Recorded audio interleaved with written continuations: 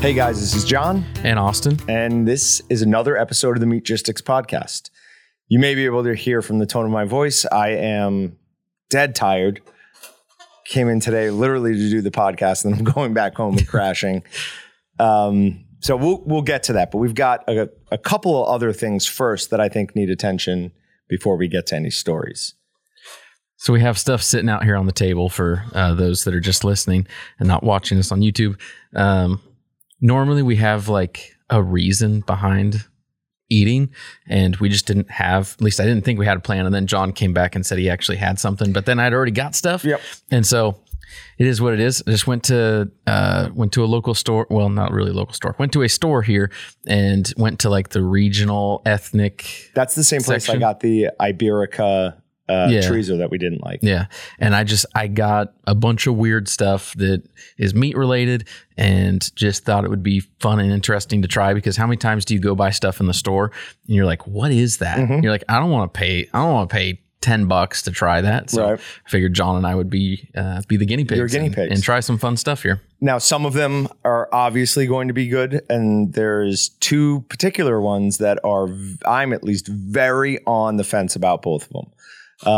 So do you want to go through and try them and talk about them, or talk about them all first and then review? I'm up. I think we just try and talk. Try them all. Try and Okay. talk as we go. So let's try that one first, and then we'll go to good ones, and then we'll decide if we're trying the last one. This is going to be It's one of the not best going ones. to be good. So what this is, as soon as I opened it, John is freaking out because he thinks it smells horrible. And I got all excited and giddy inside because it smells like Vienna sausages. So listen, when we drove up to Missoula, Montana for BHA, you ate Vienna sausages in the car. Uh-huh. I had zero problem with that. They didn't smell bad at all. That smells bad. Yeah. Tell them what it is. It is French pork liver pate. So let's see if I can pull the actual ingredients. The ingredients are pork livers, water, modified cornstarch, salt, sodium caseinate, spices, garlic flavor, sodium nitrite. It smells terrible. So it's... And we don't even have any crackers to spread it on or anything.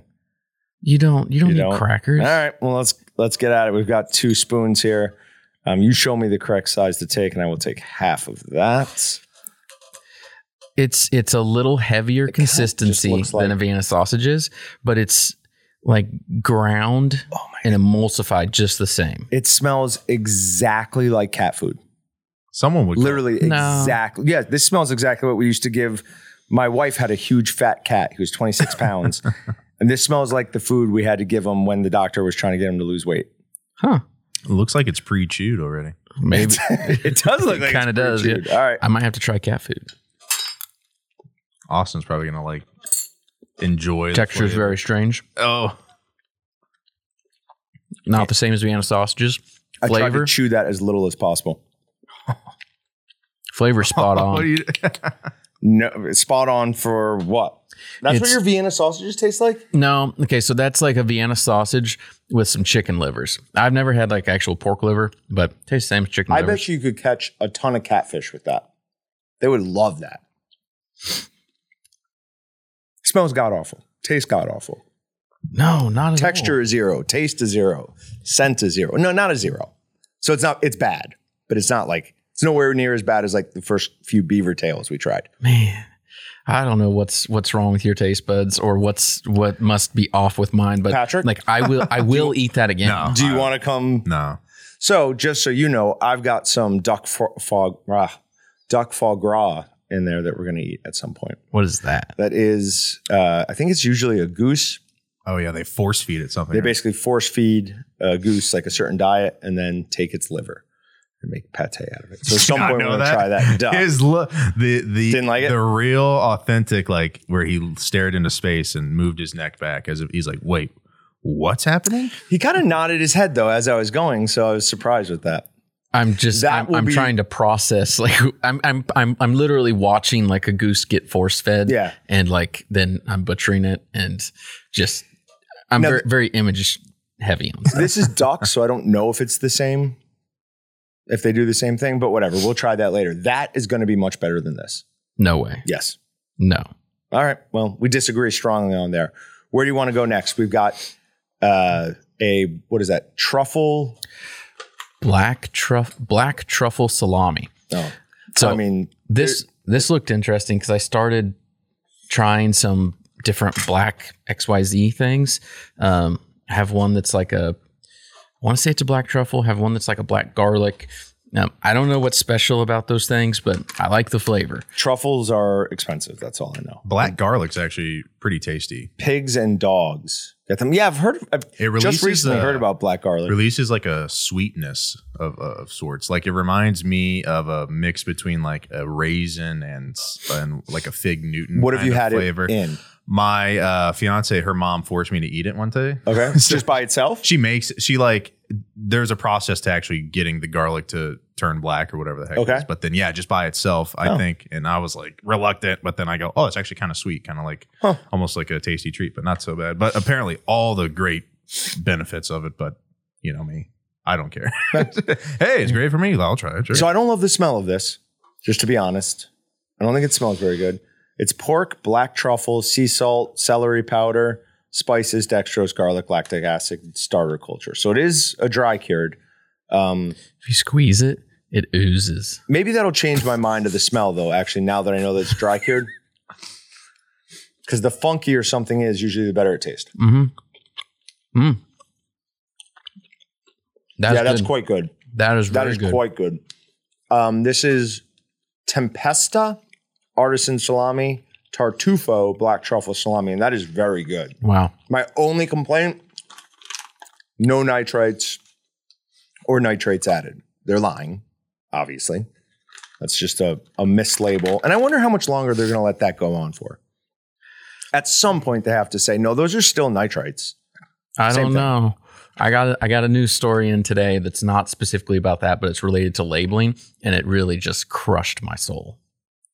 So that's a very strong reaction to a labeling issue with the USDA that it crushed your soul. There's the thing is, it didn't come from the USDA. It came from the judicial system, and so we'll see how the USDA wants to do things, because technically I think it could still be done if the USDA wanted to do it. We'll see. We'll have to talk about that. I can understand the justice system crushing your soul. That one. That's why I was like, whose opinion would he hold in high regard to the point where he would be crushed when they give news? Now, that is doing the same thing that Iberico pork did with a mouth coating. The stuff we made here, the chorizo and the Italian that Dylan and I made a couple years ago, did not do that. It left a little coating in your mouth, but it doesn't have that, whatever that like final taste is. It's just, it's not great. It's not terrible. It's just kind of annoying. The differences are probably the type of fat and the fat content and starter culture. Did we use a lactic acid starter culture? Yep. We did? Yep. Yeah, we dry cured it. All right. I don't know then. Well, let's move on. Some of it could be the dryness level. Sorry. That's fine. Still thinking. Because so it comes in a little like paper wax type of deal, but it's still roll stocked inside there. And so when it's encased in there, it might change a little bit. If next time we get something like that, open it up, let it sit out for a few days, maybe a couple weeks. We can do it right there. Yeah.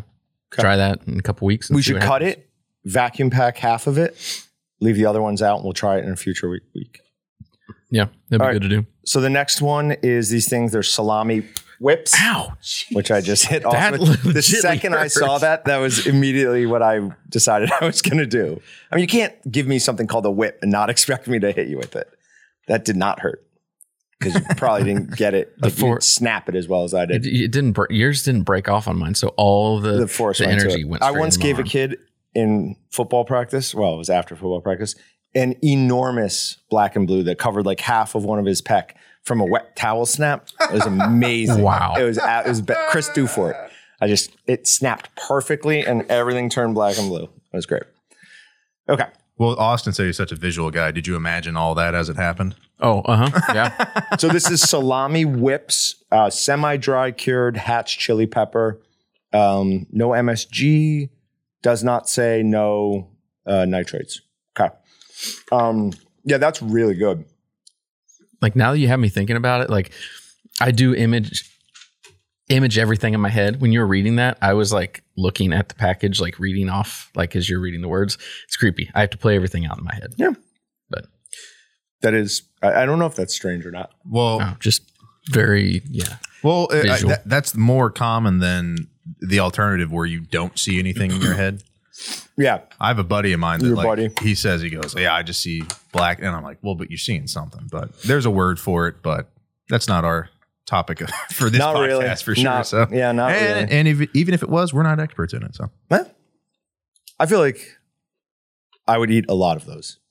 This is basically like a less greasy Slim Jim with Yes. a clear casing instead of a smoked, and just a little different flavor and slightly coarser. Yeah, but you can't. I mean, that Slim Jim stuff is like, I don't know how they make that, but I'm sure that's turned into basically a liquid first. Like beyond emulsification, I would imagine. No, I mean, because otherwise the texture would look like our French pork liver pate. Yeah. you barely have to chew this. Yeah. Like It this- basically falls No apart. snap. Yeah. Yeah, I really like that. That's really good. What millimeter do you think that is? Mm, 5? 10? 10. I'm gonna say 10. That is super Like, it's thin. tiny. Yeah, that's pretty close to a Slim Jim, but way better. Yeah. You wanna It's like say- a really good Slim Jim. I want to say Slim Jim is like an 11 or 12, Okay. maybe not more than a 13. Well, then if That that's an has to 11 be or 12, smaller than this a is Slim Jim. significantly smaller than a Slim Jim, I would say. Mm-hmm.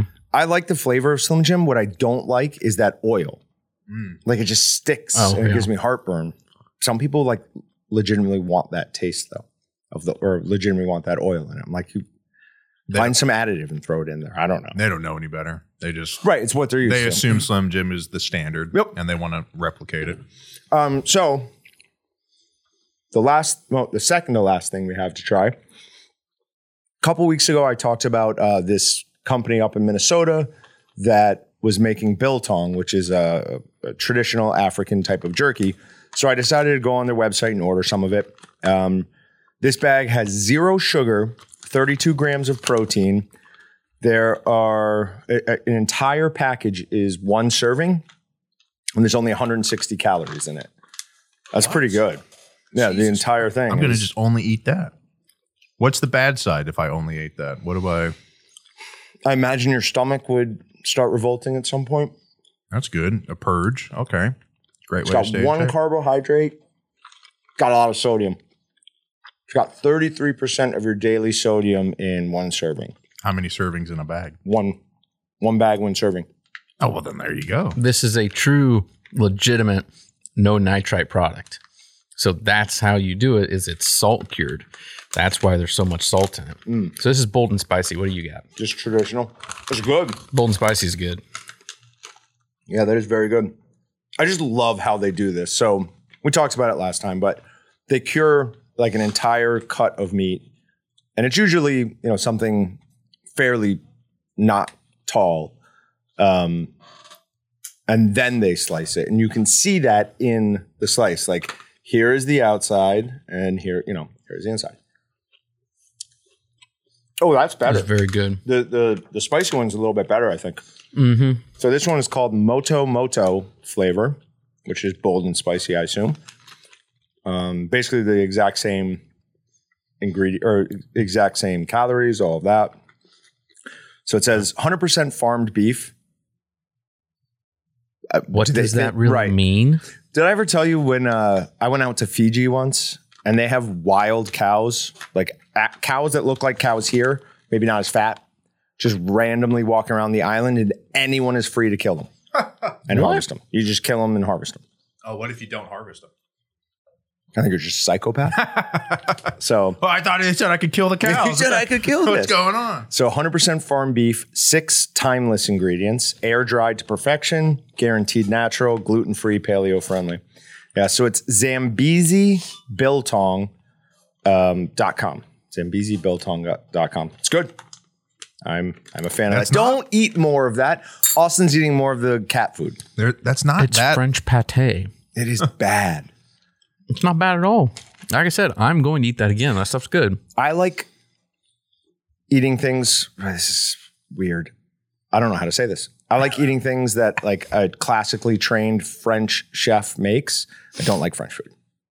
Does that make sense? Yeah. You like- Yeah. Because the basics of French style cooking agree with me, but like their actual food, I don't like. You like how the food is prepared and taken care of. But I don't like horse. I don't like. Yeah. I mean, I like their bread and their. You're saying pastries. of course, French food done by like a 3 or 4 star restaurant. You're like, of course I'm going to love that. But you're saying French food like prepared by someone at their home who lives in France, you wouldn't like. So if they're yes, preparing the same but dish. So to speak? if I go to a non-French restaurant and the chef is like classically French trained, that's like a sign he knows what he's doing. I'm going to like what he does. As long as he's not trying to feed me horse, snails, things like that. Okay. So, all right. The last one. Austin's taking a good amount of time with this because mystery meat. It is not mystery meat. We know what it is. It is wild caught octopus. I will find the bag while you open it. I can't even, like, what do you think that's going to look like when you open it up? Zero clue. Oh, I think it's going to be little baby octopus. Hold on. Like, Is it then I'll be gonna? excited. Is it gonna look like little legs with suction? I think cut? it's just going to be some of the tentacles. or is it just gonna be like what Austin had? Like it's just all reformed. It won't be that. Wow. I think it's going to be whole octopus, but it's packed in there tight. Okay. It's decently heavy. There's a lot of something in here. So this is wild pulpo octopus in Spanish olive oil. It's hand packed in Galicia, Spain. It has Oh, that is some thick oil. 100% natural artisan product. No Please, colors everyone. or preservatives. Refrigerate after opening. I'm trying to open it really carefully. I don't want to spill it on me. Watch your eyes, okay? There's a story behind that. This is interesting. Austin's really struggling with this. Oh, Take your God. time. He's not happy, Oh, the folks. smell hit him. Ladies and gentlemen, he's not happy. You could, I'm going to throw up. dude. He hit it by Yes. it got open a centimeter. And he went. Hate it. Oh, he hates it. Oh, yes, yes. There's the thumbnail. I'm going to love it. Patrick just said, there's the thumbnail. Yeah, you don't have to take the whole That's thing open off. enough. All right. It's not whole octopuses, but they're It's chunks. chunks. Oh, here's what I don't like about it. It does not feel tender at all. It was Yeah, actually a little difficult to get that toothpick in it. That's what I'm saying. It's still holding on the toothpick, so it's not. Wait.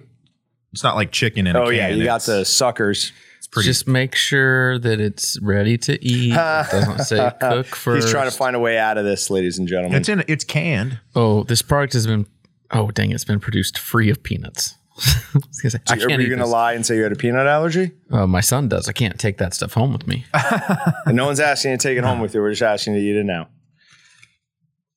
Yeah, there's no reason I don't think I can get out of this. I don't know why I bought this. You ready? Because it was interesting. 1, 2, 3, go. You might like it. Not I mean, that it's- bad. Yeah. No, it tastes fishy, but not bad. Trying to compare that to something. I don't like sardines, but like almost a little bit of a sardine flavor to it. When you bite into it and the olive oil gets pushed out. Yeah, I wouldn't sit down and snack on that, but it's not bad. if I don't look at the little suckers on it, it would be okay. I got a good picture of the suckers with your face in the background. So Great. we'll use that. Luckily, Austin bought some cheese Palate cleanser. and that's needed at the moment. All right. I do not like the smell of that at all, though. Nope. Yeah. So we're going to do something about that so we're not sitting here smelling that the whole time. All right. So that's it for the food portion. Before we get to... I'm going to still eat the French pâté as we go. Can you take it closer to you? Before we get into the Where John Has Been, we do have a couple of Meatgistics reward stuff that has arrived in the last day or so. We've got a digital camo Ron Parrish, a digital camo Dave in Arizona. That's fast. Mm-hmm. Dave in AZ, that is a fast ascension. And we've got ND Mike for the Waltons sweet. Ogio. Is that what you call this? Ogio, yeah. So you guys, I'll get those sent out tomorrow to you. So thank you and congratulations. We also have figured out we have a very good idea what our next reward level item is going to be. I think you guys will really like I it. didn't know how secret that was. Oh, you told people. I halfway told one person, Okay, no worries. but didn't exactly tell them. Okay, yeah. There's still actually some figuring out to do because we found that we can actually get better prices on better things than that through something else. So we might go that route. Okay. Okay.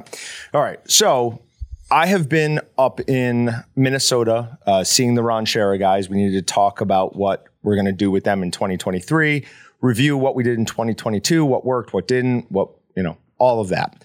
But as I was going up there, they have awesome muskie fishing up there. I'm a huge fan of all fishing, but Travis is like a savant.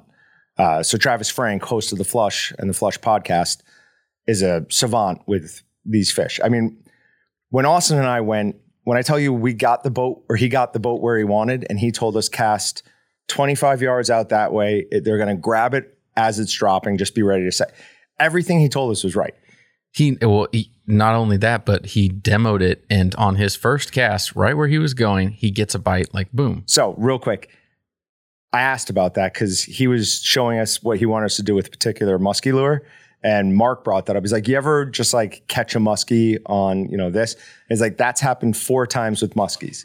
It's like on other ones when I do it, he's like, I will intentionally get to a spot, see a school of them on the front view and throw one out there, catch it on one, then give it to them.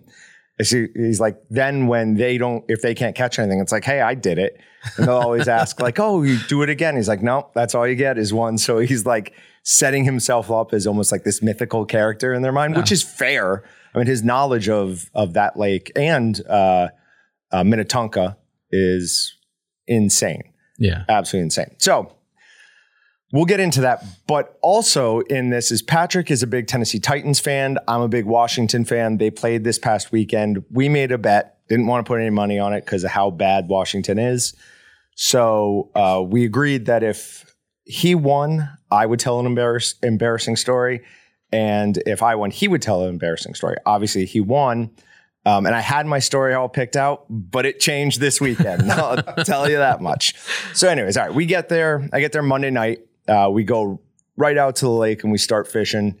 He's got these 2, he called them minnows, which is ridiculous because they were legitimately over a foot long and they were suckers. So he's got this rig with like almost pinchers at the front and they go in the fish's nostrils on either side. And then it's got a chain running or a steel leader, whatever you want to call it, leading back to what looks like a treble hook. Just one of the hooks is turned sideways and then another one to the same type of hook. So what you do, you put it through its nostrils, you take that sideways hook and you barely put it into the side of the fish and again on the back. So what you're wanting to have happen there is when the muskie comes up and grabs that, like that type of bait is just, that type of bait is just not going to let go. So you be real calm, take a second, get your pole set like directly over it, and then you just set as hard as you possibly can. The idea there being that those 2 hooks that are barely in it are going to rip right out and you'll have just the muskie left. He said it happens more often than you would think, that you actually get the muskie up next to the boat, even maybe in the net, and it just finally lets go. It was never hooked. It just didn't want to let go of I mean, they're super aggressive. Now, he also said that because these fish are now under like such stress that they really only eat a couple times a day.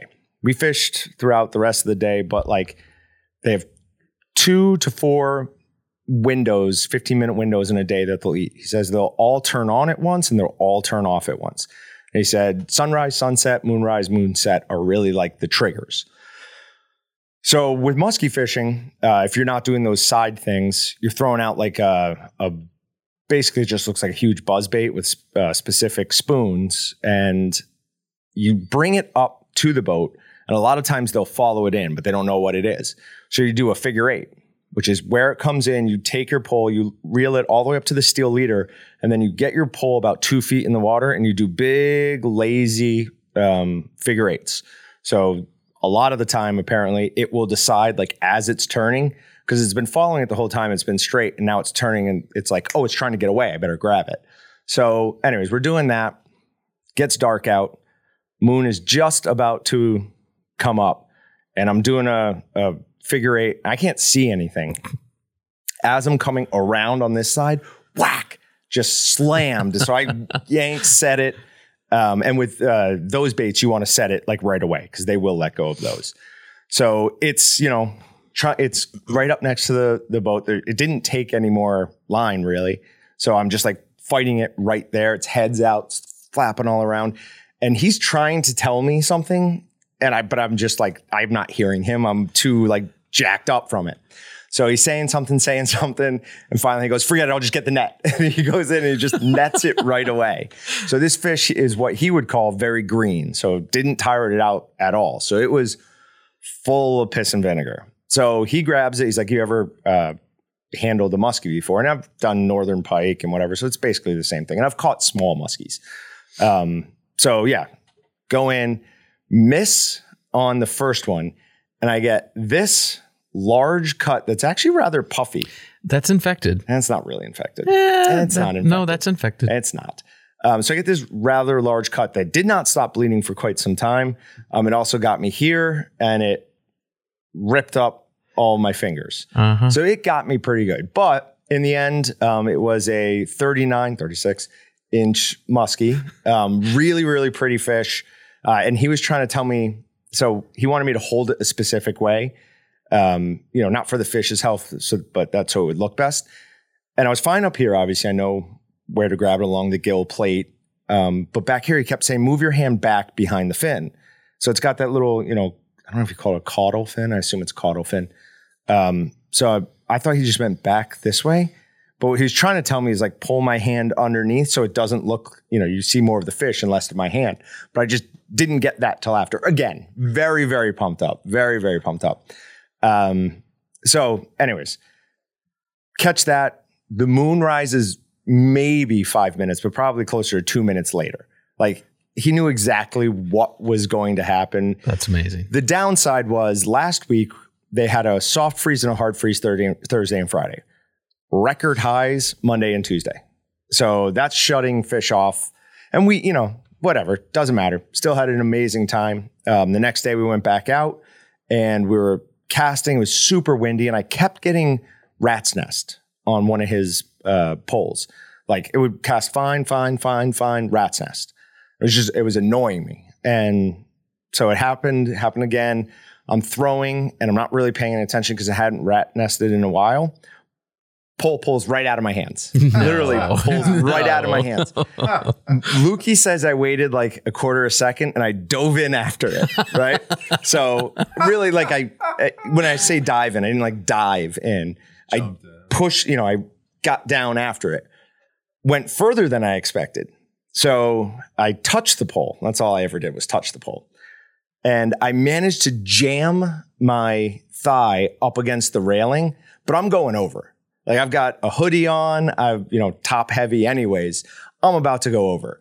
So I don't know any of this story, but Lukey said they both like paused, kind of shocked. Finally, Lukey goes, well, grab his legs. So they grab my legs, pull me back in. My entire upper half is just soaked. Oh my gosh. I had his glasses on, his fishing pole. And we had talked about it the night before because I asked, have you ever lost a fishing pole while fishing for these? And he goes, no, the cork on the handle will make them float. So they'll come right back up. Even if there's a muskie on it, it says eventually it'll shake it and the pole will come up. So when we got back up, he's like, I told you they float. It's like, why did you go in after it? I'm like, I just saw it and had to go for it. Was it like cold the rest of the day then? If you were wearing a hoodie? So the wind was coming through. That was very early in the morning. So I took off the hoodie. I took off my shirt. He had an extra shirt, but it was at best a medium. It was a Rapala shirt at best a medium. So I'm a fat guy in a little shirt. Travis's, not Lukey's. No. Yeah, it was Travis's size. Yeah, so I was feeling a little tight there. I was kind of glad we didn't catch any muskies during that period. Anyways, then we moved over to Lake Minnetonka, and I was very upset because if that had happened on Lake Minnetonka, I could have said I purified myself in the water of Lake Minnetonka, just like Dave Chappelle. Anyways, but we caught some walleye there, and Travis filleted them right there. Gave them to me in a plastic bag and gave me a cooler. He also gave me some sausage that he and his family make. So I don't have a freezer in my room. So I've got it in that cooler on ice all night, pushed all the way in the back of the little refrigerator I have. Morning, switch out the ice, put it inside my carry-on suitcase, right? Never even occurs to me that I might have a problem getting that through security. So I'm going through security, and my bag, I see it get pulled. I was like, oh, you got to be kidding me. Like, how stupid am I? Of course. And at this point, I'm thinking, all right, I'm going to lose the ice, which means I'm going to lose the fish. Like, I can't take them. I'm like, but the sausage was frozen solid when he gave it to me. And the bratwursts were smoked, cured. So we're good on that. So I'm preparing for it. And then I'm like, wait a minute. They don't care about the item. They care about the ice. So the lady comes up and she's like, oh, you know, looking through something here. She's like, what do you have? I'm like, explain the situation to her. I'm like, you know, this is kind of the whole reason I came up here. So I, you know, would really like to take it back. She's like, well, you know, can't let you through with the ice. It's carry on. I was like, all right, I promise I will check it at the gate. Like, I 100% will do that. I'll pay anything it has to. She's like, but it's a liquid. I'm like, but is it? I'm like, but is it a liquid? She's like, well, yes. I'm like, but it's not right now, right? And she's like, no, but it will melt and become a liquid. I'm like, right. But you're concerned that it's not water, right? The reason you're not letting me take this on is because you're thinking maybe it's like has some sort of explosive material in it. You like, said that to her? Yes. Wow. Oh. But I said, but it's not because it froze. She's like, she's like, I don't understand. I'm like, well, water freezes like this. Explosive materials. I didn't say that. I said something else would have, you know, either a color to it or would freeze in a different shape. I'm like, this is obviously ice from an ice machine. Like, you can tell that that's what this is. I got it from my hotel room. I was being super polite during the entire thing. I think I even started out with, listen, I 100% understand if I can't take it. I'm like, but I really, really want to. So it went back and forth for like 3 minutes. She eventually went and talked to somebody else. He came over and he's like, all right, so tell me what's going on. So I just relayed that whole story again. He's like, yeah, okay, you can take it. I was like, awesome. Sweet. So we have that back. I'm going to, at some point in a future podcast, Travis gave me like what he normally does with it. So we're going to roll it, dry it off, roll it in chicken on the run, then egg wash it, then put it in panko breadcrumbs. But we're going to do a couple of different seasonings that we're going to add to the chicken on the run. So should be interesting, which is great because that is one of my favorite types. Walleye is one of my favorite types of fish to eat. So that's good. I was very concerned like that you were going to come back and tell us that you caught nothing. Yeah. Because I don't even think you sent me a picture of fish. You sent the pictures you sent me were like joking pictures. Yeah, I was kind of trying to not hide, but I was kind of trying to hold that for the podcast. And I'm dead tired, guys, but I will put together a Meatgistics post because I've got a couple other good things, but that's the muskie. That's nice. So also the next day, one followed my bait all the way up, even as to the point where I was doing the figure eights, which I kept calling figure fours because the wrestling term, I guess. Yeah, we had a whole thing about that. And then we saw a northern strike at it from a while out, but that was really all we got on the second day for muskies. So it's still a great time. Yeah. Absolutely great time. It's awesome. All right. I thought I grabbed that, but I don't see it, which means it's over there. Do you want to go on to the product? Oh, yeah. So we will have more details on exact availability and pricing to come soon. But as soon as we could, we wanted to show you guys what new is coming down the line. We finally have our new attachment for the quick patty maker that takes... you take out a 5 or 6 inch patty, and you replace it with a new insert that's going to make about a 2.5 inch breakfast sausage patty. For literally, it's been years. People have asked, like, we want to make a different patty size. We want to do this. We want to do something else. And we're like, yeah, we don't really want to do it because the molding and the costs behind it are fairly substantial. So we finally broke down and said, yep. Perfect. Let's do it. Let's get it. So we got our demo unit in. I want to say Andrew said that it was actually tried. Yes. Okay. Yep. We tried them, made a bunch. It worked basically exactly as this one does. So it is just the mold insert. So it will work with ours, and we're 99% sure that it will work with anyone else's as well. Anybody else that has a similar looking, similar named, and similar size. Like the size of this is what's really key. But you just take out the old one, put in the new one, and it works like a charm. I ran through like 10 pounds of it in no time whatsoever. So pretty great. It's going to be sweet. Yep. That's something that was requested for the first time a long time, like years ago. Mm-hmm. Years It's been ago. a while. It's the advantage of having Andrew, Yeah. somebody who can actually like chase those things down. Yeah. Because otherwise we don't. We don't. Yeah, we don't have time. We don't. All right. On to Meat Matters. On to Meat Matters. So the first one. Oh, okay. We'll go to that. Is one that not first. the first one? No, I added one last minute. Literally, it popped up on my phone like as we were coming back here to record. You know, mine doesn't update though. Yeah. All right, go to this one first as that one updates. Okay. So this was, I don't have a whole ton of commentary on it. I just thought this one was really cool. So inside a ancient Roman military camp, this article's from the Miami Herald. Yeah, I have that one. Yeah. Oh, okay. Oh, I thought I was skipping to the You're second right. one. I'm sorry. I'm very Go ahead. confused. Nope, you're good. We're on the You're same doing what page? you're supposed to do. Okay. So inside this ancient military camp, they found a quote unquote fridge. For what they could have as a fridge back then, obviously no electricity, but basically it was like a bunch of like ceramic plates and stuff surrounding it. And there were still traces of animal bones, meat product, and some other food that was left inside it. They don't know exactly when it's from, but they do know that military base was stopped being used by the Romans in like the 5th century. So at least 1,500 years old. That's crazy.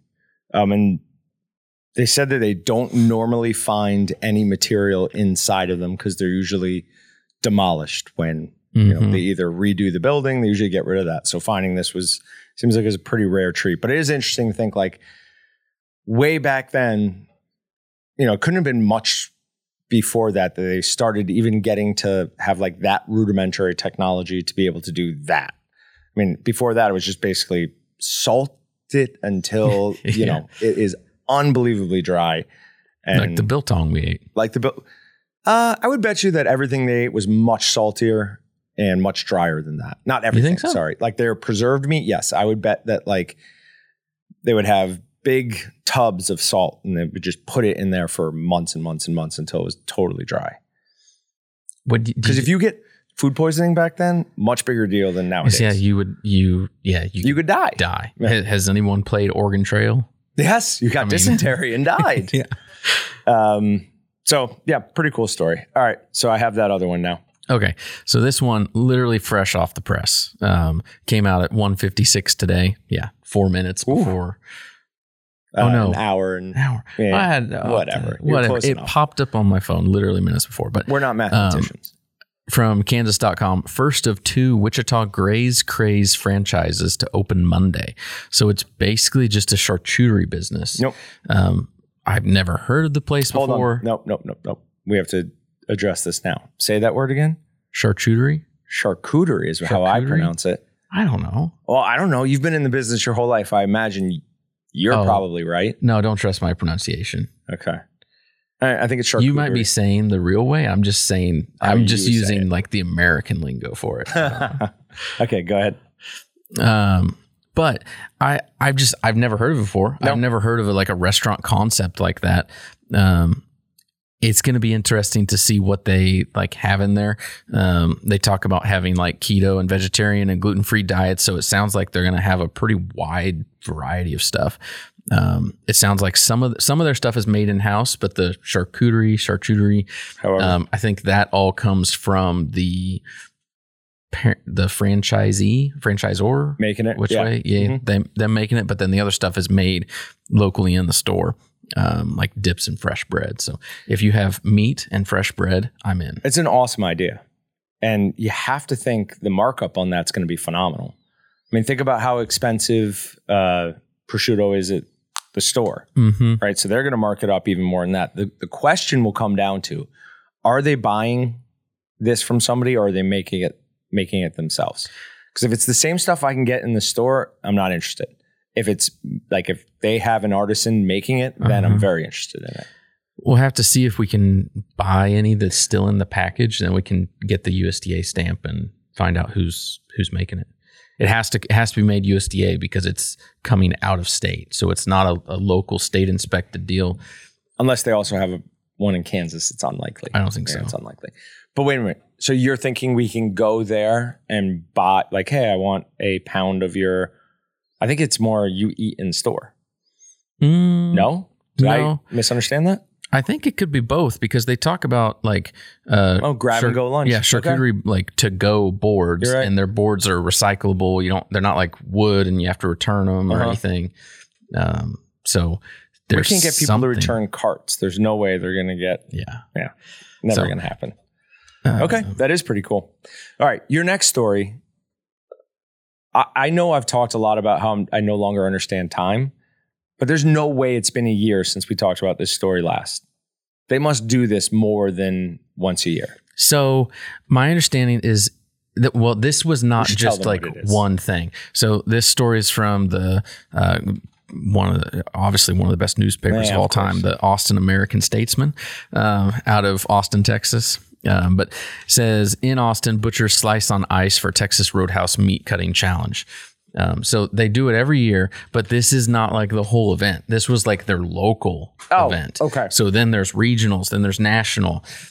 So it's an ongoing process. So it's just starting. So I don't know. It didn't really say when nationals is, but I'm assuming it probably takes a couple months. So maybe we only talked about it 4 months ago. I thought it was. That was my guess. Something like that. Hosted at Chaparral Ice, a skating rink in North Austin. 14 butchers lined up on the ice and chiseled down 30 to 40 pounds of meat into perfect fillets, sirloins, and ribeyes that were judged on quality, yield, and speed. Now, when we're talking about yield, are they talking about like finished cooking weight? Because that's going to matter a lot, obviously, on how you cook it. I think their yield is how much can you get out of it that you're going to be able to sell and serve. Yeah. Okay. Yep. That makes perfect sense. But there's $25,000 national prize. So whoever wins that, don't buy crypto. It's just, I thought it was interesting because, I mean, they're cutting a lot of steaks, but they get a whole hour to do it. I feel like it wouldn't take that long to do. It wouldn't take us that long to do, but we wouldn't do it that well. That's true. So, I mean, I don't think we'd be in the running for the national prize. The only other thing that bothered me about this is there was a picture somewhere I saw. I'm looking for it now. There it is. There's a picture. The guy has a jacquard. Yeah. Why does he have the jacquard? Yeah. Because one, I don't think you need it. Two, that goes back to our discussion last week on the last podcast, talking about stuff on the outside, going to the inside. What are you cooking at? Yeah. Use a jacquard on a steak and then you lose your ability to. You definitely wouldn't do it on a ribeye. You definitely wouldn't do it on a filet. Is there any reason to do it on a sirloin? Sirloin, maybe. Just it's going to be a tougher cut. Yeah, I don't. So it's just going to tenderize it. Yeah, I mean maybe that's what it is. But yeah. All right. Next story. Most vegans support lab-grown meat. I like how you took over on this. But won't eat it. Yep. As soon as we get to lab-grown meat or vegans, that's my territory. Most vegans support lab-grown meat, but won't eat it, poll shows. The majority of vegans support lab-grown meat, but only a quarter would go so far as to eat it. So who are you making this for? Because that has to be your target audience. So if you're failing to reach them, you're not getting off the ground. If the picture is accurate, I know. I would try it. I know. It looks good. It looks exactly like a filet. Yeah. I mean, I don't think that is accurate. Now, it's cultured in a Petri dish that is already like the perfect ready for a hamburger size. Yeah.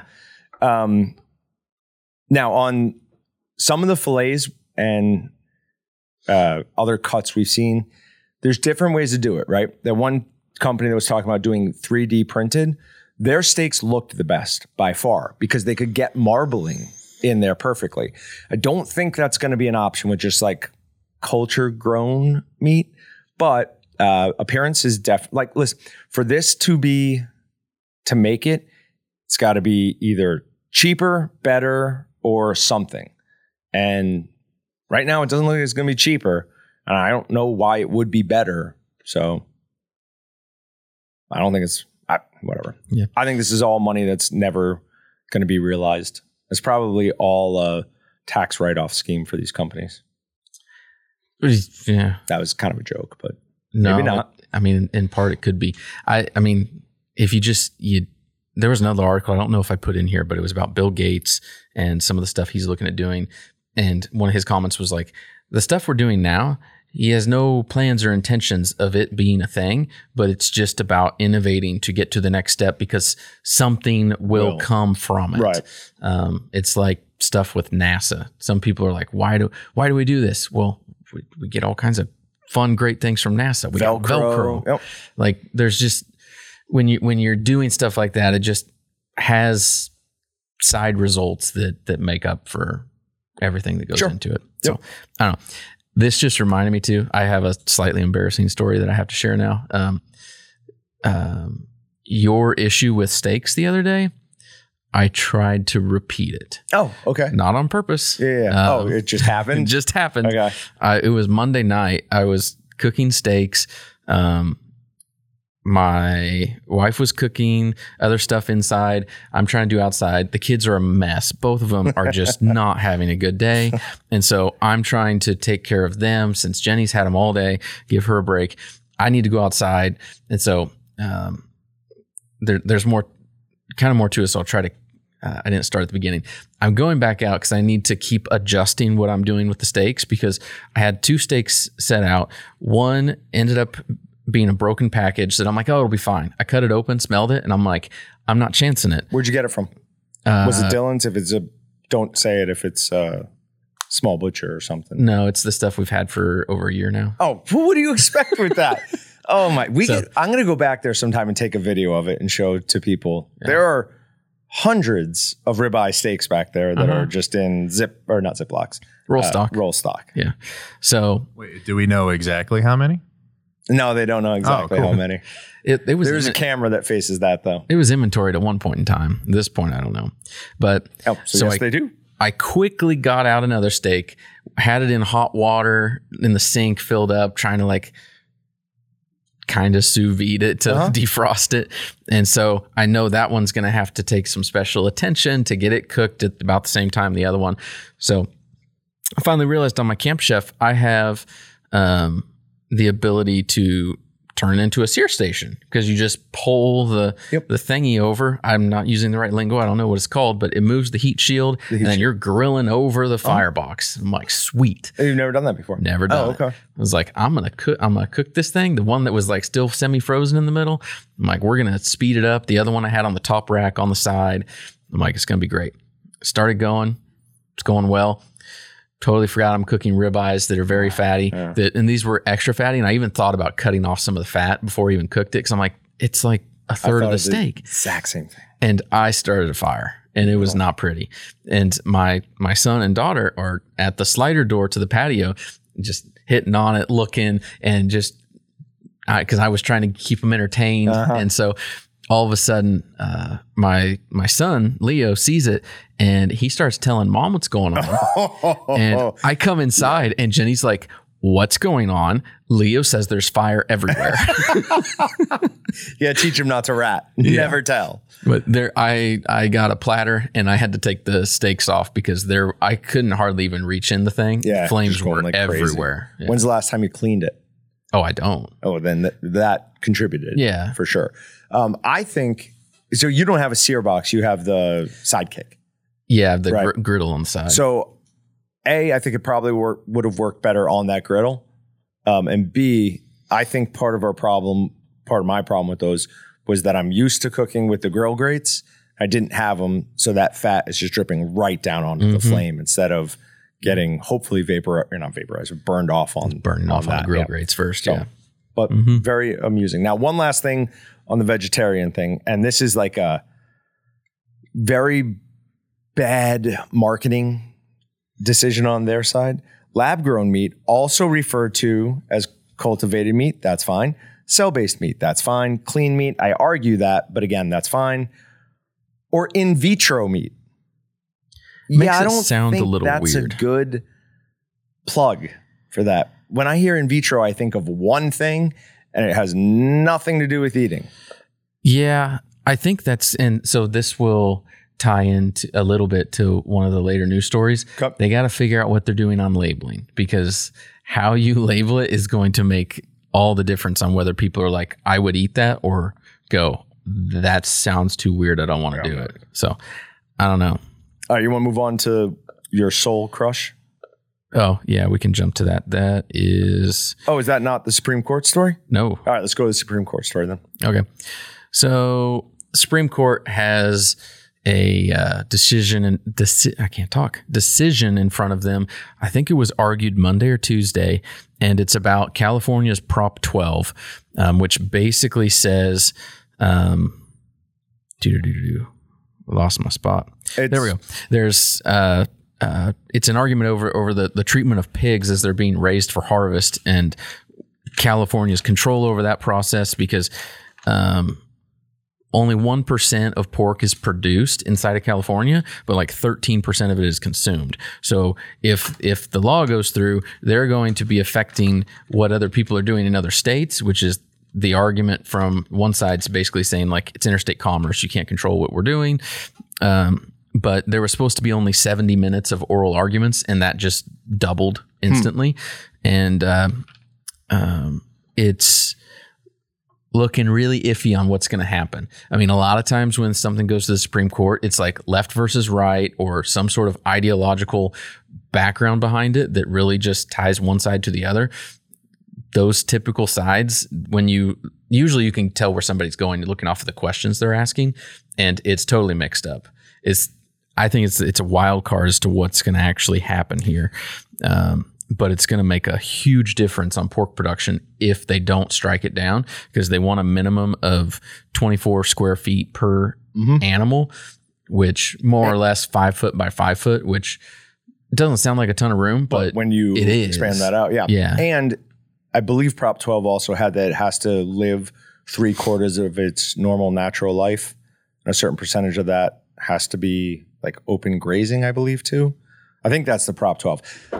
Don't worry about that part. What's really concerning is they think they can say, if you want to sell in this state, you have to meet these requirements. If they wanted to say, for our pig farmers, whatever, that's California. But like you just said, they have no right or authority. And what I would love to see Cargill and all those companies do is go, okay, no more shipping to California. Mm-hmm. I mean, I know 2 businesses that will not do any business in California, period. They will not send shipments to California. They will not hire a contractor from California because all these crazy rules coming out. Like there was a 10% tax rate on your entire business if you had anything in California at one point. I don't know if that went through or not, but that's just the type of thing that they're talking about. And it's a shame because there's a ton of agriculture in California. We tend to think of it as just San Francisco, LA, and San Francisco and LA, I guess. But I mean, 80% of the state is very rural and very agricultural based. So yeah, my biggest concern through the whole deal is we already talk about for literally the last 2 years about meat prices and where things are going, and the amount. If it goes through, it's going to jack up meat prices a lot. Good news is pork, like we talked about last week, pork at least is a little bit lower than it has been. Yeah.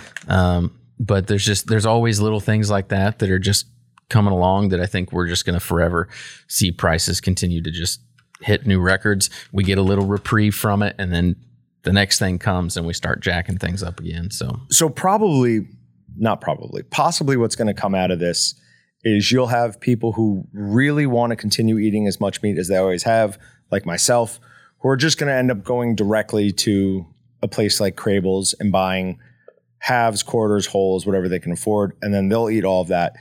And then less will be sold through the stores and will become more of a specialty item. It might help. Yeah, maybe I should support it because it might help our market. Like it could be a boom for the small to mid-size processor. Here's the downside to it. While long-term, buying a half, quarter, whatever would be economically like responsible for me, there are a lot of people who want to eat meat who don't have that ability to do it. Like they don't have whatever it is to invest in that right then.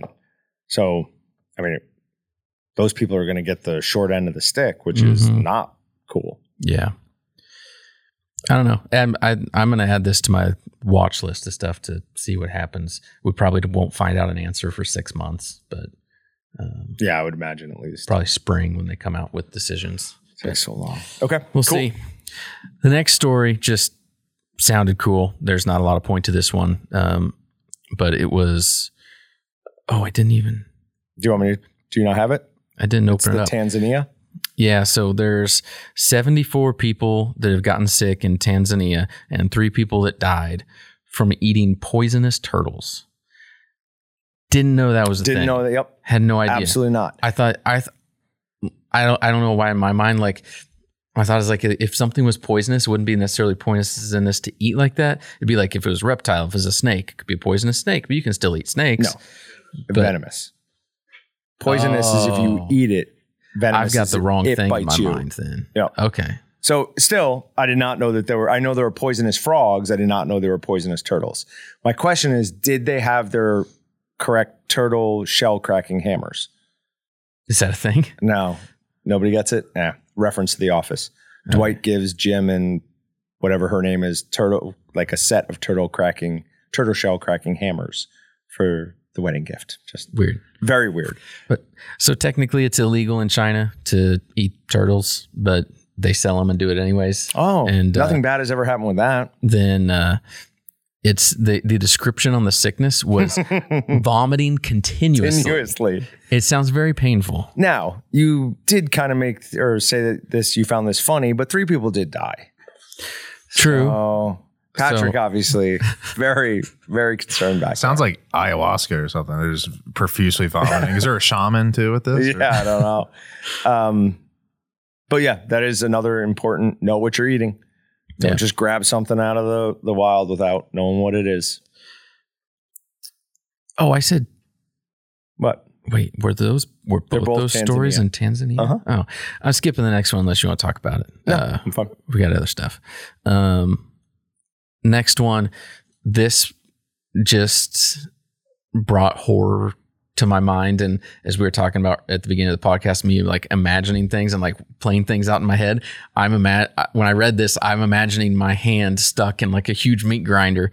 But a guy, I'm not even sure where this was from. The article is from a meat factory worker. Yeah, it's from Irish Examiner. So probably somewhere in Ireland. Yeah, but he had to wait 2 hours to get not just his hand, his arm out of what I think is a meat grinder. It said it was something that was used to mince meat. And it says rotation blades. Yeah. So it's either a bull chopper, because that has rotation blades. I just wouldn't think you would get caught in a bull chopper. It would just slice it off. Like if you put your hand in there, just whatever it hit is gone. Yeah, but he was stuck there for 2 hours. It could have been he reached in and the auger turned and like just trapped his hand like that. That would have made sense. At what point are you cutting your own arm off though? Could you even? Well, they got meat cleavers there. You can't reach them. No. Get someone else. Ooh, that's a big ask. Dude, like, even if you're good friends with someone at work, being like, hey, can you cut my arm off so I can get it out of this machine? What's the movie that was based on the story about the guy that was caught while he was like hiking in like a canyon? 72 hours. 72 hours. 172 hours? 127 hours. I had 2 numbers right. Break and saw his arm off to get out. Isn't that what he did? No, caught his arm off with a pocket knife. Dude, the most brutal part about that is then like, sure, cutting his arm off, but then he pulls out his own nerve. So you get to see it. Drops that. And then they play this tone that's like, wah, like a guitar kind of twang with it so when you're watching it, it's not just a visual thing, it's a full body meltdown. But this is a good time to remind everybody to be very careful when you're using any type of powered meat equipment. It is all designed in some way to turn flesh into sausage or some sort of restructured product, and it doesn't care if it's pork, beef, or your arm. Have you ever seen worst case scenario? Like we're reading the story, but have you ever seen any pictures of like what happens? I've seen a bunch of. I think Andy makes people who start in customer service look at some pictures of. Do you see? Well, do you see? It's like, this is what will happen if you're not careful. No, 100%. It just reminds me. There was some website back, like, gosh, the internet was a crazy place like 15 years ago, where you're just like, oh, I guess I don't really even know what that looks like. And you're just like, okay, now I do. Let me get out of here. Move on. Yeah, don't want it. Did you have anything else you want to talk about that? Nope. Okay. Holstone Farms $500 million pork plant put on pause. So this is from Meat and Poultry, and saw this and thought it was interesting because of what we've talked about with the Western Legacy Development Corporation and their $1.1 billion plant. Well, there's another one that's still pretty big sized plant, pork instead of, I think they were Western cattle. Yeah, they're doing bison bison and beef. cattle. Yep. So this one pork, but Sioux Falls was like, nope, we don't want you. Which at first I was like, okay, I could see why you maybe wouldn't want somebody there that's doing a lot of slaughter and whatnot. But then I saw, well, Smithfield has a pork plant right there that employs 3,700 people. Is 3 times the size. It's like, okay. What is that about? Is this more of our big producers pushing out the little guys again? Yep. I feel like say, hey, town council, keep these guys out. We'll keep your campaign fully funded. Mm-hmm. So I don't know, but just the optics of it don't look good. Yeah. But I was I'm at least excited that hopefully they find somewhere else to go and they find a place where they can build another big plant. And they do well and put the big guys out of business. And the other interesting fact on Holstone, it's owned by 200 independent family farmers. So it is a big company, but it's like a big company owned by small companies. We should try to get in touch with them too. Yeah. Also, my How to Go Vegan starter kit has not arrived yet. It has not come yet. At this point, we got to have like a huge segment once we get that in. That will be an episode probably. Yeah. All right. Next one's from Meat and Poultry. HPAI, which I assume is some way of saying the avian influenza. Highly pathogenic avian influenza. Is not expected to influence holiday turkey availability. That's interesting. With an asterisk. Frozen turkey. There is still concern for fresh. Okay. Do you get fresh turkey? How do you buy your turkey? If I could, I would, because as soon as I buy it, I thaw start defrosting. I find that annoying, but I honestly never see fresh turkey anyways. So I always do frozen. Yeah. Mine's always frozen too. So does it really matter that much if fresh aren't as available? I mean, I'm sure it'll matter in some areas, but yeah, it's just some people who always get fresh and may change their plans on what they have to do, but I don't feel like that's that big a thing anyways. Because I want to say last year, or maybe it was the year before, we were slightly concerned over how many turkeys were going to be available because it was looking like there was going to be a shortage. But hey, did you guys see, this reminds me of a surface I saw recently that helps thaw out meat a little bit sooner. Yeah, we talked about this. I'll see if I can find that and we'll buy one and try it. So it's a certain metal, right? Yeah, it's something to do with copper. It's basically the slap chop, but it actually looks pretty interesting. It's like almost like a cutting board, but it's a defrosting board, and it's actually designed to it draws away the cold. The thermal conductivity or whatever in the metal is more present. So apparently it's like a heat sink, but a cold sink. Just get a bunch of CPU coolers with CPU thermal paste. Use that as put it all over as like a seasoning around it. Season thermal paste. All right. So obviously this is the one that. So the last one torched your soul. Yeah. So Arkansas, or just to spite them a little bit, Arkansas court strikes down meat label law. So this is from Meeting Place, and this talks about it's one of those things that just bothers me.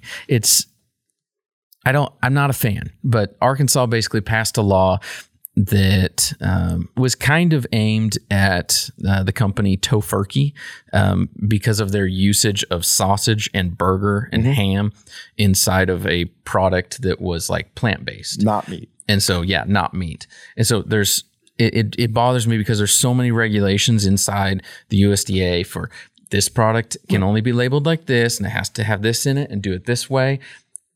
But when you bring something else in that's plant-based and not meat, then you basically get to throw all the rules out and you can do what you want. And you can piggyback on all the marketing that they've done already by using their terms that they've made synonymous with a certain taste. Yeah. So they said it was unconstitutional for freedom of speech stuff. There's also been other similar legal challenges in district court for Louisiana, Mississippi, South Dakota, and some other states, it says. So we'll see what happens, but it looks like all the other ones are not trending in a good direction. Right. So I think this is,